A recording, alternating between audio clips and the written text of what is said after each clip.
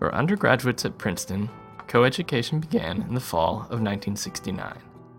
At the graduate school, the arrival of women came earlier, albeit in smaller numbers. Paul wrote about one of the graduate school's pioneering women a few months ago, Tsai-Ying Cheng, a biochemistry student who was the first woman to receive a Princeton PhD in 1964. Last month, we spoke with another, Elia Chelik, the first woman in the School of Architecture.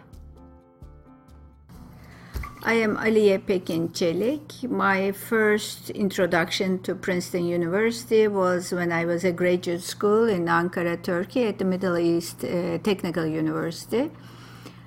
And I got the Fulbright scholarship and I applied to a number of schools, and Princeton was my favorite, and I was lucky. I got the first acceptance from Princeton University, and this was 1968.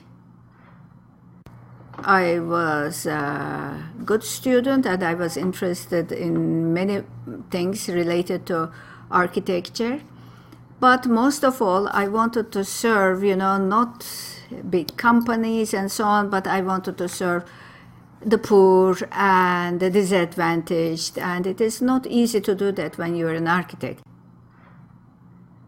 I was coming as an international student, and at that time, Princeton University wasn't accepting women students. There might have been some schools which did that, I am not sure.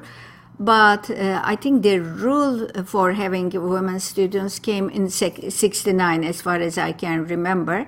So Professor Geddes decided to consider me as an international student and not pay any attention to whether I am a man or a woman. So that is how I got in. And to tell you the truth, I wasn't aware that it was a men's school either. Maybe it was a good thing that I was married, but in other ways I thought that was not so good at that time, because the married students were very few. I mean, I don't know, in our class I remember two other friends who were married, but the married students were sort of sidelined. So we didn't live in the graduate college, which was so important at that time. We lived in Butler, which was far away from campus and didn't have the sort of, the airs of the graduate college. That was one reason. And also, there weren't too many. I mean, we are talking about 3 international and 3 married students that I can remember. So the rest of the students, and especially architectural students, they were not too friendly with me. Maybe I can say that. Maybe they were not used to having, female colleagues. So, but I was so busy, I didn't even notice how they behaved with me. But now looking back, I don't know who was talking to whom. My, of course, accent is now existing, but at that time probably it was worse. I didn't understand most of the jokes that they were making. So I felt that, I was a little bit sidelined. That is the only problem that I had. And I had the luck of working with Michael Graves, Charles Guattami, Eduardo Lorenzo. For my thesis, I chose the topic of housing for the poor, and that I came to that point from a number of angles. For example, the Lorenzo class was, he talked a lot about slums and, favelas, coming from Latin America, so he emphasized that part, the housing for the poor. In Ken Frampton's history of architecture class, he taught about the Russian Revolution and its impact on the design of housing, housing for the masses, the minimum requirements of housing.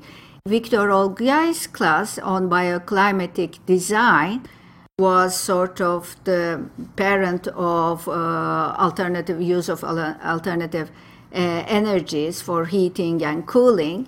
So it was also all human oriented. So the focus were the users and their economic condition, their health condition, rather than the design of the building. So it was really looking at the needs of the users. So I found all of that, and that had a big impact on my thinking. While I was at Princeton, I got pregnant, so I was very careful and worried that it would show. I thought it was very embarrassing to be a student and pregnant at the same time. Being the only woman and then being pregnant, I don't know, it felt very strange to me at that time, but now it looks very silly, of course. And I had, at that time, had a request from the Middle East Technical University. The dean wrote me a letter saying that, we are expecting you back, you have to come and teach. And that was something I would have liked to do. And when I got back to Turkey, I had a big surprise. These are of course, when I was working so hard at Princeton University, this is the famous 1968. There were all these student movements and so on here in US, which I've completely ignored, and in Turkey as well. So there was a big struggle between the sort of leftists and the rightists. So the dean who wrote to me was considered to be a rightist by that time. A sort of leftist dean replaced him, and he didn't accept me. So I was so broken, I was so unhappy for a while, and I was so sorry that I left. But, it has already been done. But in fact, this guy who rejected me did the best for my future, because of him I didn't go follow the academic career, but I went to the United Nations, which I really enjoyed and did what I wanted to do. I was a shy person, and Princeton gave me sort of the backbone. I became more confident, and I carried that confidence throughout my work, and probably I could do things that I wouldn't have attempted otherwise. After earning her MFA at Princeton, Çelik completed her PhD in her native Turkey and worked for 6 years at UN Habitat, the United Nations Human Settlements Program, in Nairobi, Kenya. She returned to the United States in 1987 to work for UN Habitat in New York City. She also reconnected with Princeton as a volunteer in the Association of Princeton Graduate Alumni. Today, she lives in New York and serves as the UN representative for the organization United Cities and Local Governments. Brett Tomlinson, digital editor of PAW, produced this episode of Paw Tracks. The music is licensed from FirstCom Music. For more web exclusives, visit our website, paw.princeton.edu.